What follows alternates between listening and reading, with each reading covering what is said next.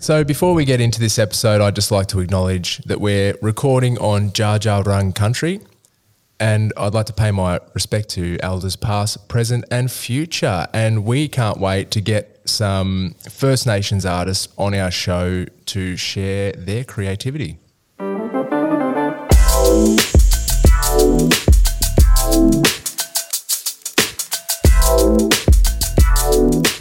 Welcome to episode 2, the first snippet. This is going to be a real short, sharp, snappy episode where we dive into a really specific part of building a creative endeavor and becoming a thriving country creative. So I'm just going to jump straight into it. Reece, what are we talking about today? Yeah, well, this is for those early days when you're not really maybe sure what does this journey entail, you know, what am I getting myself into? Should I even bother being a creative person? My mum said I shouldn't do it, you know. Does that mean you shouldn't do it? Hell no. So let's have a look at how we can actually break it down to look at making a start. And I think if you're an artist and you're already working, you might get a little bit out of this if you think about how you start smaller projects within your business. So I would say that the first point in a creative career or a creative endeavor is that you enjoy it. Like, it's about creating for yourself first and foremost, and, you know, build it and they will come, as they say. But I think there's some truth to that. You need to just enjoy what you're doing, because if you don't want to enjoy your job, you could just go work at a bank or something. You could do anything. Yep. Why are you jumping into this kind of line of work? There is much easier ways to make money. We can say that, isn't there? And much less stress. So if you're thinking, man, I'm going to make a creative business and build this creative endeavor just to make money, it's probably not a great motivation that's going to push you and hold you on the journey through the really hard times. As Reece is saying, you've got to work out what this is for you and what are you going to do that you actually really love doing. If it's something that you love doing, that you get a lot of creative energy from, then that's probably a good sign that you're onto something that you could turn into a creative career. Caleb, do you remember the first moment when you realized, like the earliest moment when you first thought, I'm going to be a creative person? And maybe it wasn't in that language, but you know, that was when you first identified to yourself that you were going to be in the creative industry.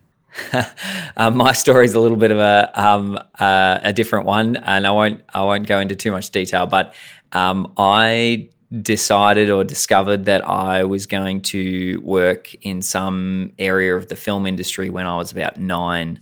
That's not everyone's experience, and it's not a lot of people's experience these days. But I knew I wanted to be a creative and work in a creative industry, from a really young age. But I suppose one area when I was kind of more seriously looking at it, it had a lot to do with my family. I had friends that were getting married or family that were getting married, and I was studying film at uni, and they asked me to capture their wedding, do a wedding video for them. So I started doing a few of those just like when I was pretty young, and mum actually said, hey, you could do this as a business, you know. Part of my personality, a challenge I have is procrastinating something. I thought, man, I'm going to be in the film industry. Being a wedding videographer, making a video business, that's not for me. That's lame, mum. That's lame, mum. I'm going to make feature films. And it took a few years after mum suggesting that for me to go, hey, you know what? I could make a video business. And it's your idea, as if it was my original idea.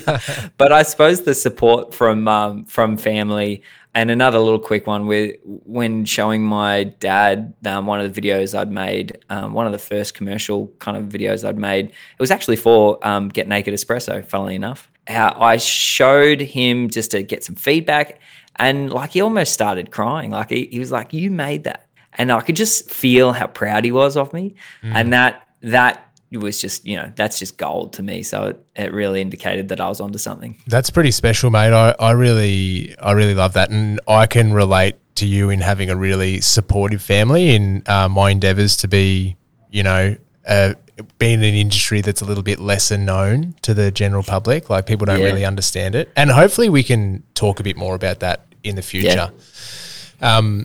Oh, mine's pretty straightforward. I just love to draw pictures. I just love drawing. And then I found out you could be a graphic designer and draw pictures for a job. And I was like, yeah, that's me for sure. Anyway, things have changed from there. But I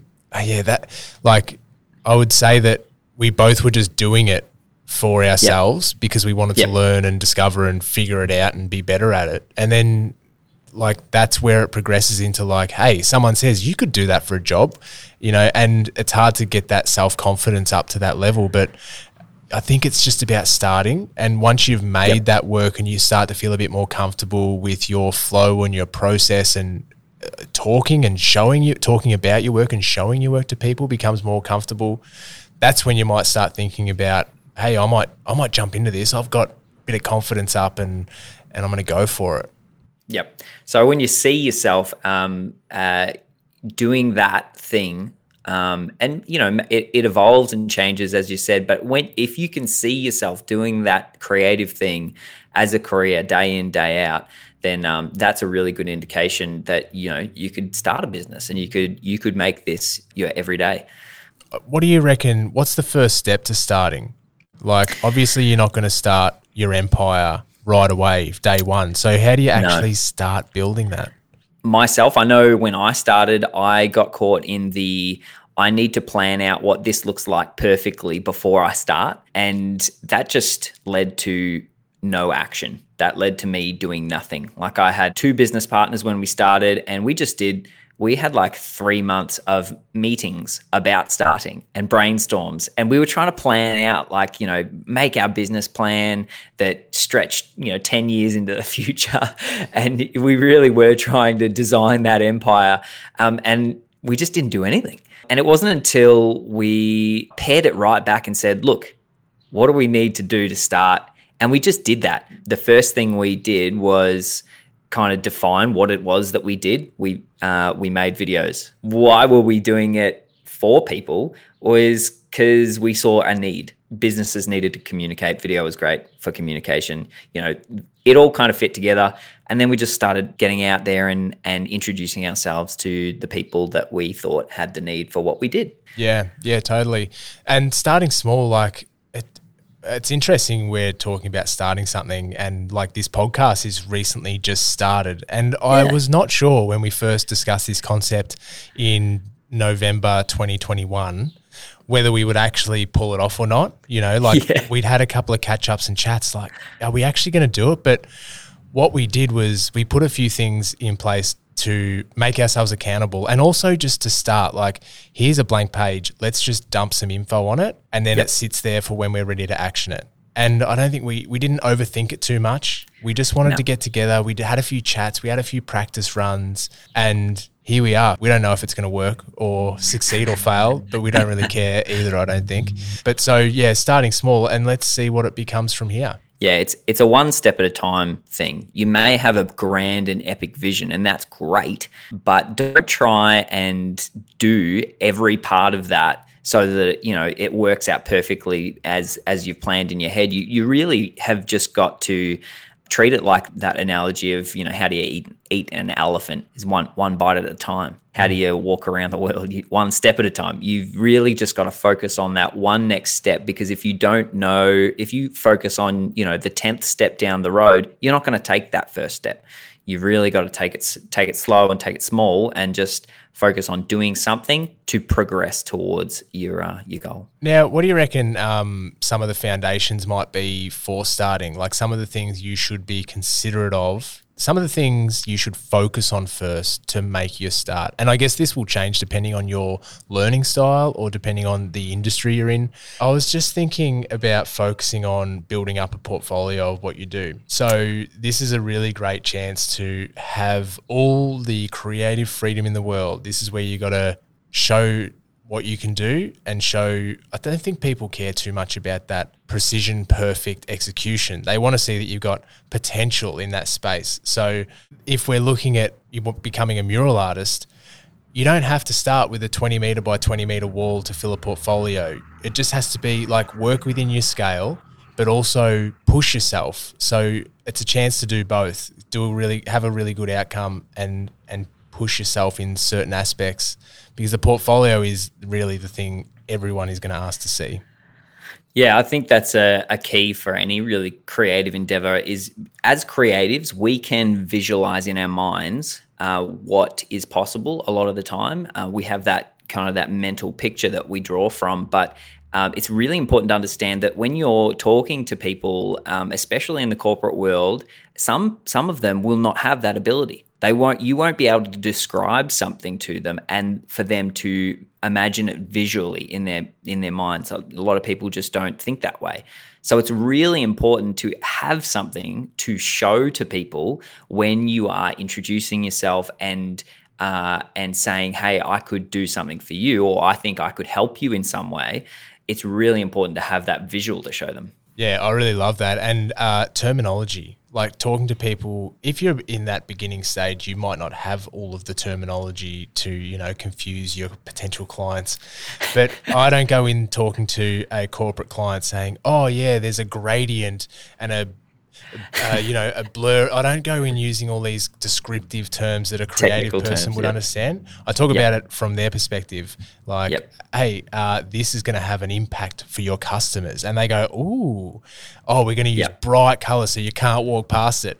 There's that getting bogged down in the detail when the people you're showing kind of just need the some more broad strokes. Yeah.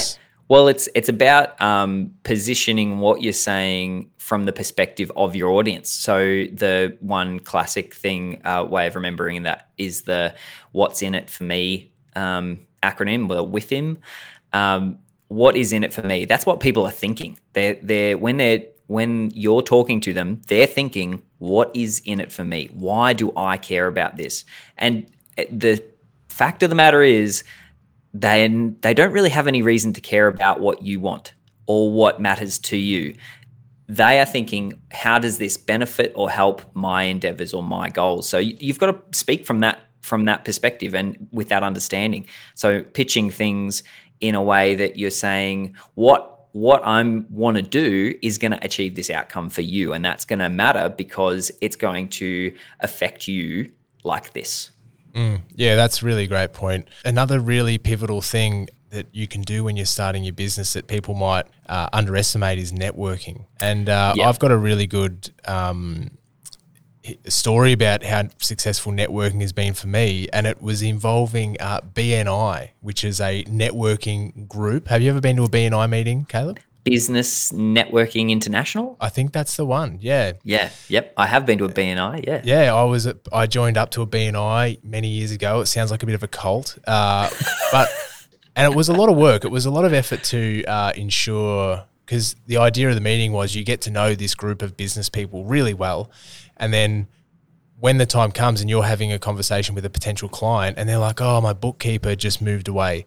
You go, oh, actually, I know a bookkeeper. Here's their business card. And people will do the same for you as well. So not only you've got these 10 core people who you potentially do work for them as well, but you've also got their extended network. So say each of those 10 people has 50 people that they touch base with in whenever time. That's a huge expansion of your network. Massive. And that's a really formal way to do it. That was like a real commitment, and it forced me to do it, and it forced me to go and meet new people and have those meetings and discussions and just learn how to talk about what it is that I do. So I found that really beneficial, and I know so many of the people that were in that BNI, I still utilize their business today, and I know them on a really good personal level, as well as I'm super interested in their business and they really care about mine still. So, it can really set up a long-term relationship through good, solid networking. Do you have any networking tips? Yeah, definitely. So networking is like one of the most powerful things from my experience in business. The more people you know, the more people know you. And people love to work with people they know. People are, relationally wired. We love to know someone, to be in relationship with them, and to work with someone that will benefit yourself and that you can help. That's the whole concept of networking. But it can be quite daunting for some people, and a lot of personalities that they're not. Public speaking is I think is the most common fear in the world. Pretty much, nearly everyone has some sort of aversion to public speaking. So getting good at that is one of the most beneficial things you can do. If you can overcome a fear or a hesitation towards getting in front of a group of people and speaking about yourself, then that's great. One thing that a tip I would give is try, especially if you're networking just in a one-on-one or, in a small group setting, don't make it about you. People love to speak about themselves, but only when they're asked. And people love someone who is interested in them. So if you can enter a conversation and just ask really good questions about the other person, any kind of walls that are up are just going to fall down, and you're actually going to start building a relationship with them. You don't have to go to everyone in a networking setting and try and sell yourself. That's not how I do it anyway. Because yuck. I don't want to do that. Like, I don't believe that the world is about me. So I don't want to go into a networking setting and go, hey, this is why you should care about me. I go into a networking setting and say, with curiosity, and I am trying to find out people that I could connect with that are going to be beneficial for both of us. But the way I do that is go, hey, tell me about you. Yeah, that's super interesting, because if you find out about them, you can identify, without telling them what you do, you could identify if they're an ideal client or not. We 100%. Might be jumping down the list of progress here, but I really appreciate that comment you've just made there, mate. It's a pet peeve, just meeting new people or even people you know, and you sit there and you listen to them talk about themselves even though you haven't asked. Oh, boring. Get me out of there. So boring. Like, if I've asked the question, sure, like, you tell me about it and I'll probably ask more questions, but it's a two-way street, and you've got to be genuinely interested in what someone else is interested in, or, what they do or how they do it.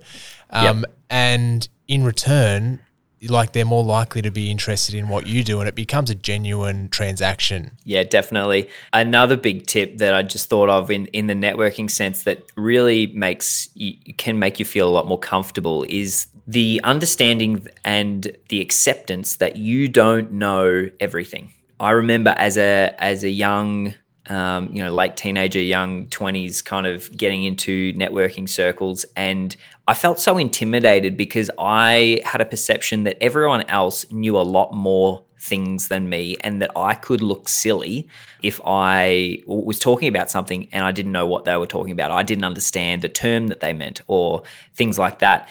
I kind of cancelled out that having an effect on me by actually just owning the fact that I don't know everything. And when I'm going into a conversation, being okay with not knowing what someone's talking about, you can turn that into a strength, because if you don't know what someone's talking about, that is a perfect conversation point to ask them about it.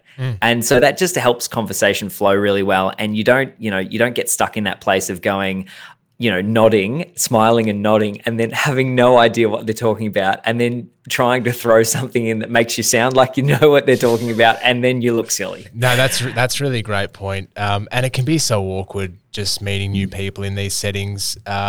Just be patient, get started, get out there, make it your family and friends. Just get comfortable, because I guess when it comes to it, they're going to ask, "Oh, so what do you do?" And if you don't really have an answer pre-built, then you kind of feel awkward mumbling your way through it. So that would be like, do a little bit of prep. Make sure you're ready to say your piece when someone asks, or give them the 10-second, this is what I do. It's been a really good chat, especially around networking, mate.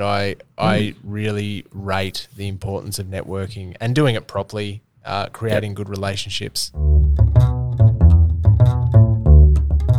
All right. Well, that's our first snippet with the country creatives. We hope you've enjoyed. They're very short and sharp, and we're hoping that we might delve in deeper to some of the topics where you find the most interest, or you might find the most value. Thanks for listening. We'll catch you on our next episode, which is going to feature an amazing young artist that is killing it.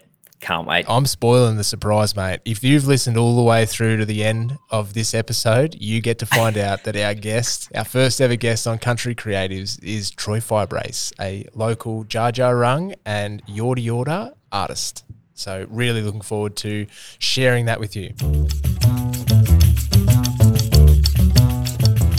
The Country Creative Podcast is hosted by Reece Hendy and Caleb Maxwell. Amy Chapman produces the show, and support for the podcast comes from the Emporium Creative Hub in Mitchell Street, Bendigo. Country Creatives Podcast can be found wherever you find your favourite podcasts. And if you've enjoyed what you've listened to, we would love it if you subscribe, comment, or simply share with your creative friends. All links and notes to today's show can be found at emporiumcreativehub.com.au.